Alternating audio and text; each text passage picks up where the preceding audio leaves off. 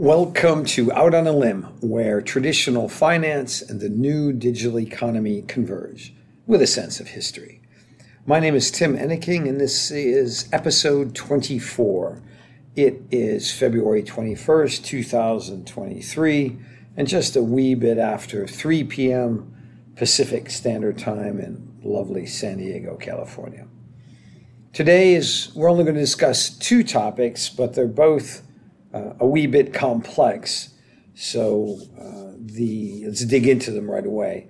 The first is related to the predictions I made in Out on a Limb 22, so a couple episodes ago, and that is when the Fed did not increase interest rates 50 basis points in February, so only 25, so that prediction was wrong.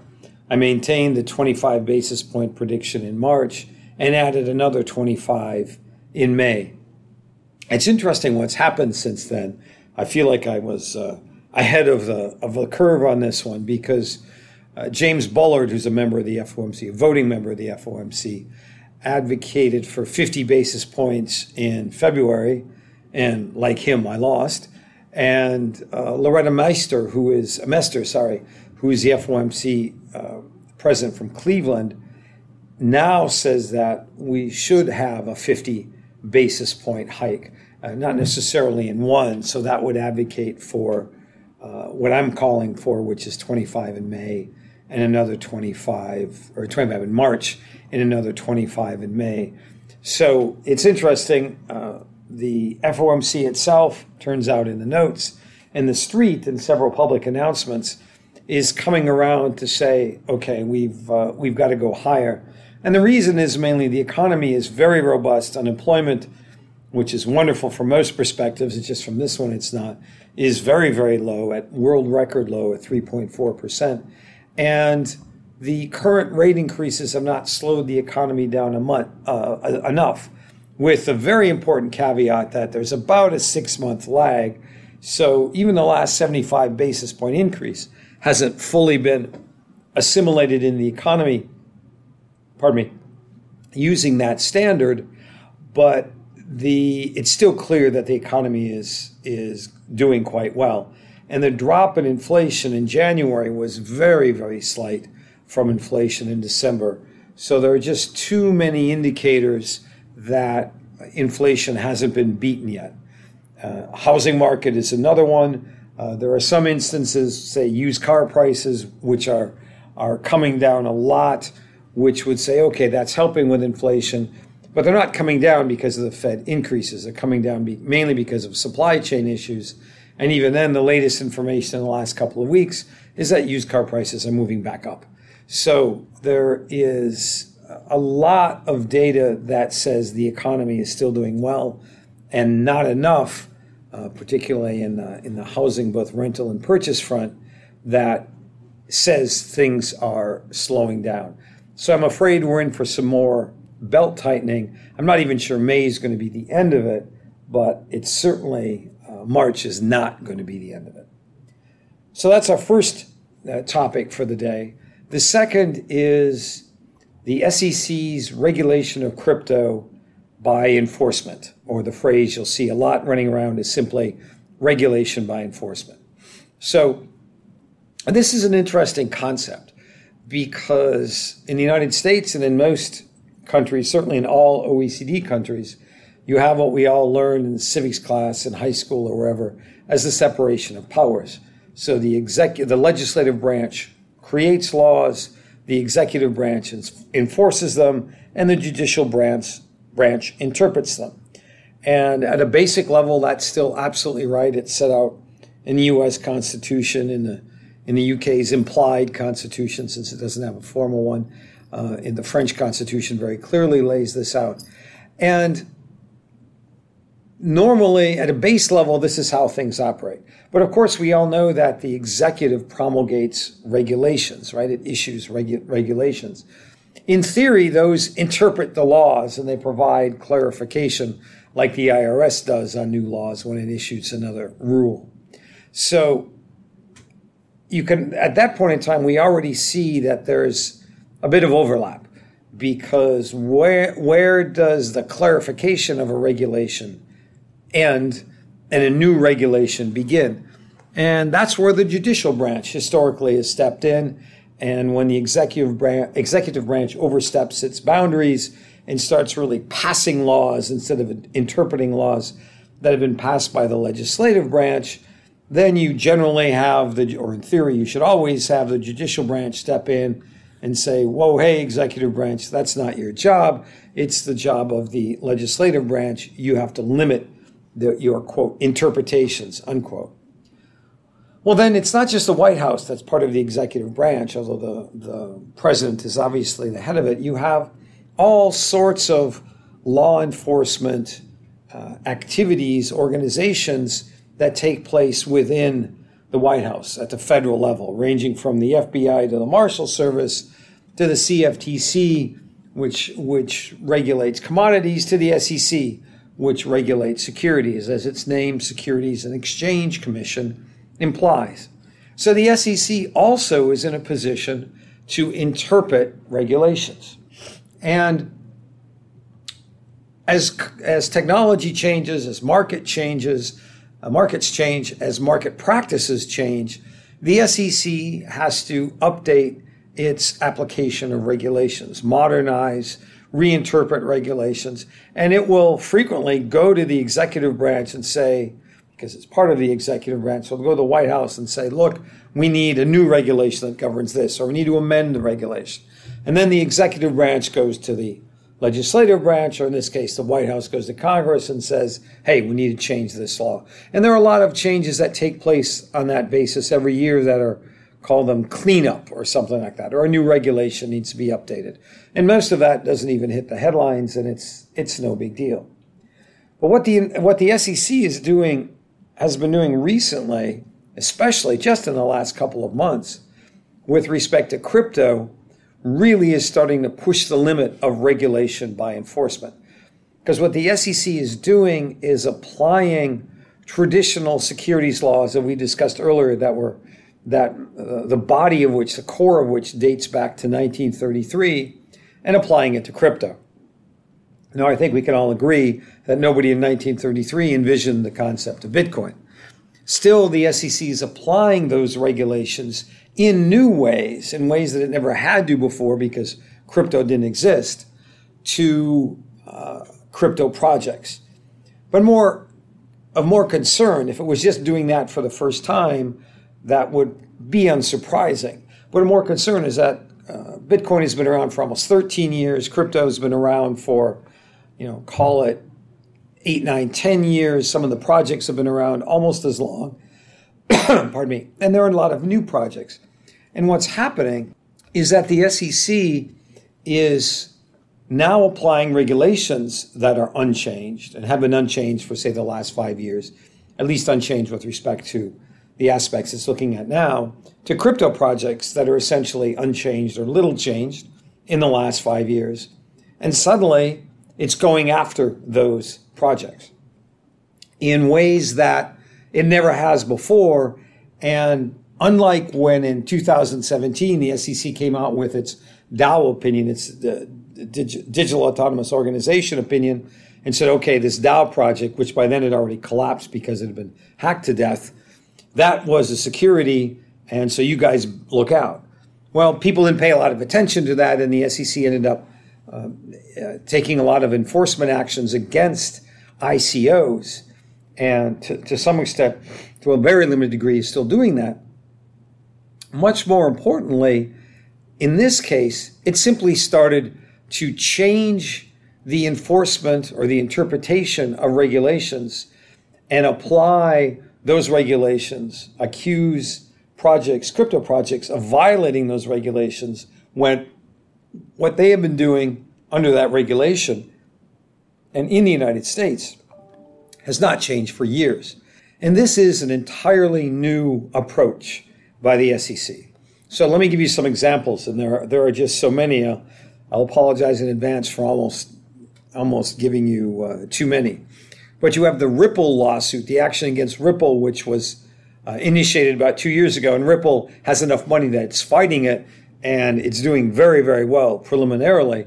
And one of the problems with many of these organizations, it's a question of deep pockets. And if your pockets aren't super deep, then the SEC is more likely to come after you. Look, for example, at the example of SEC versus Musk, where Musk has thoroughly intimidated the SEC, and he pays a $20-30 million fine, or Tesla doesn't even notice it, and the SEC almost applies rules in a completely different way to Elon Musk as a result. So you have Ripple, which is pushing back, Kraken, which recently settled because of staking. We spoke of that last week. Then you have FTX, which was just a target waiting to be hit, although it wasn't a U.S. company. It had a number of U.S. subsidiaries and a lot of U.S. clients. You have Paxos, which is a classic example of what I'm talking about. Paxos indirectly or issued what was branded as BUSD, the Binance stablecoin, and the SEC came after it and prohibited it from issuing any more tokens. This is almost a frightening one because stablecoins are used by most people in the ecosystem to sort of step back out of the risk of crypto, wait for a bit, and then go in and buy something. It's a neutral token to have because it's backed by the US dollar. And we've talked about the irony of that in many cases.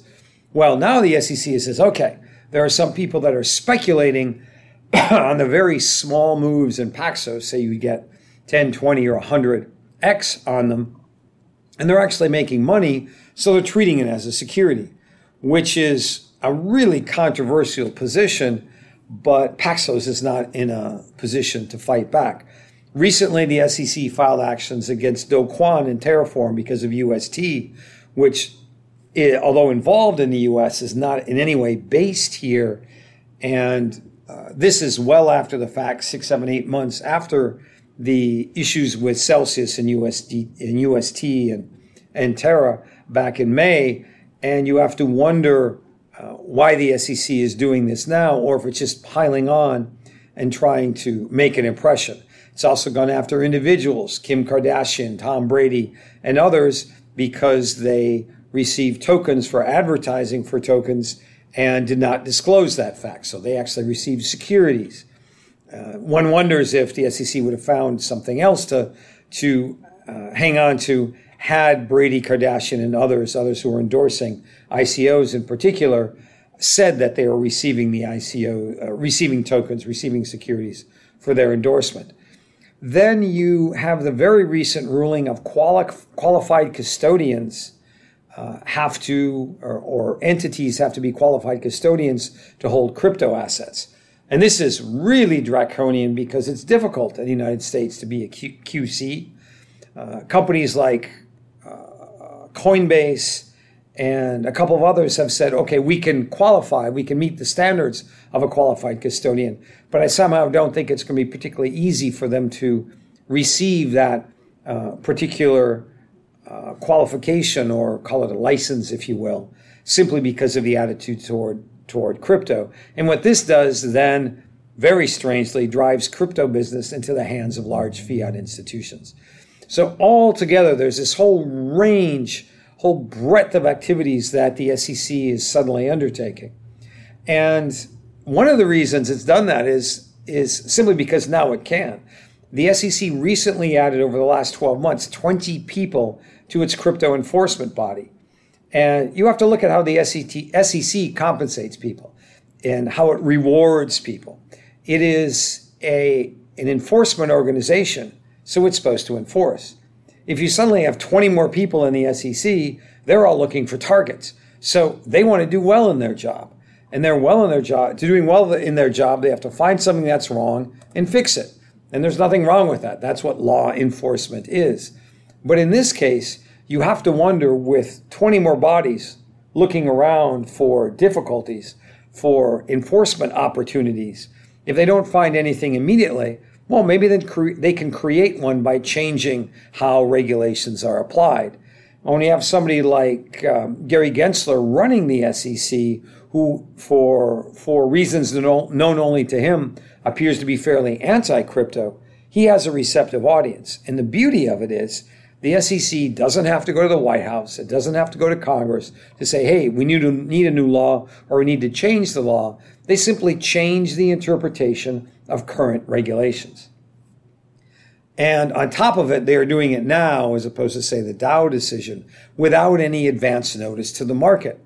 I would be singing a very different song if the SEC had said, okay, look, Kraken, you guys, here are the rules for staking. This is what you have to do to be legal staking, or to stake legally, or to host staking legally, or sponsor, whatever word you want to use. But they have not done that. And in fact, there are, even to this day, even after the settlement with Kraken, there are no rules. How do you do staking? And let's ignore whether it's retail or wholesale or credit investors or whatever. There are no guidelines. There are no rules. And it's, of course, to the enforcer's advantage that there be ambiguity, because they can go after people unless those people have deep enough pockets to push back. Even if the SEC is being very aggressive or is on shaky ground, they win, because it's going to cost millions of dollars to push back against the SEC, particularly when the crypto enforcement unit has more and more people. So my prediction in all of this is that there will be a backlash, because the SEC really has gone too far. Not necessarily a backlash from people who love crypto. There aren't that many of them, particularly in Congress, although there are a few. But a backlash simply because it's unfair. It's unfair to change the application of a regulation without significant advance notice. And also, it's unfair to enforce a regulation in a new area such as crypto, when there are no guidelines, there are no announced rules. Even the most conscientious crypto institution, if you will, doesn't know what to do in many ways now, because there is absolutely no clarity. Now, I don't mean to say there are no people who are trying to push the boundaries or go over the boundaries, or there are no people trying to violate the law, or there are no scams in crypto. Absolutely not. I think regulation in the main is actually good for crypto, because there were so many problems. But this regulation is unfair and unjust. And as a result, we're already seeing the beginnings of a backlash. But my going out on a limb today is that it's going to be much more significant.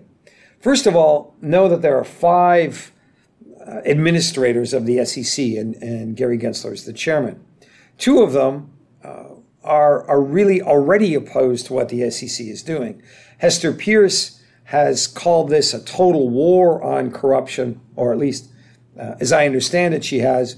Mark Uyeda, another member, has said that the SEC or Gensler is really trying to block all access to crypto, which is really reminiscent of what China did a number of years ago. China was even more draconian about it. The SEC is simply going about it in a different way. So with 2 of the 5 administrators of the SEC already opposed to the actions that the SEC has taken, or at least some of the actions, I can't say all of them, there is already a split appearing there. And although I've not heard of anything brewing in Congress, I've said until now that a split Congress was unlikely to pass major SEC legislation. That is, might pass laws or a law regulating crypto to some degree, but just because there are such diverse opinions in Congress, I didn't see anything profound being passed, except other than perhaps taking jurisdiction away from the SEC, jurisdiction over crypto, and giving it to the CFTC, so giving it to the commodities guys. And that, to me, has become much more likely. I think Congress is now more likely to act. And since crypto is not clearly a security, particularly after the ICO phase, when I think in all likelihood most of them were, because of the 4 prongs of the Howey test. Now that the projects are more advanced, the nature of tokens has really evolved, and there are far more utility tokens out there, which doesn't really exist as a legal concept, but I'll use it as the crypto space does, than there were before. And at that point in time, one really has to wonder whether securities laws can and should apply. It seems to me then that commodities rules are, while still not ideal, are much closer to the mark. and traditionally the CFTC has taken a less draconian approach to enforcement. So there are my my only 2 points for today. Very, very interesting what's happening with the SEC. It has spooked the markets to some degree in the US, but it has not driven down crypto. Actually, Bitcoin has increased fairly significantly since what I went out on a limb to call at the time the post-FTX or the FTX enforced capitulation, and BTC is up almost 60% since that call. But the United States risks losing a lot of the crypto industry, a lot of innovation, more projects and people than ever are moving outside the United States. It's already started or accelerated just in the last couple of months. And it's a real issue. Even for my fund, we're looking at creating a structure outside the U.S. and even conceivably moving outside the U.S. because of the draconian or very close to draconian, let's say, to give the SEC some credit, enforcement of regulations that haven't changed.